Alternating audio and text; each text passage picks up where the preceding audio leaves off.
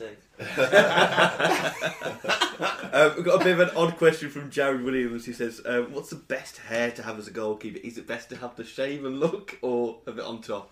Tell him he's taking the mick. Look at Hugo Lloris. You've got 3 people going bald. Well, the early photos of you as a youngster with it was very, very early.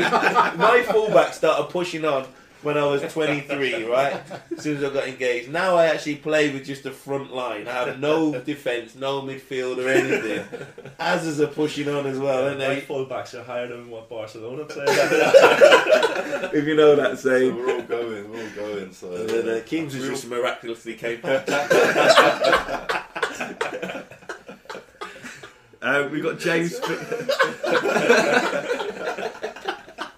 Mine started growing on me back before they say it.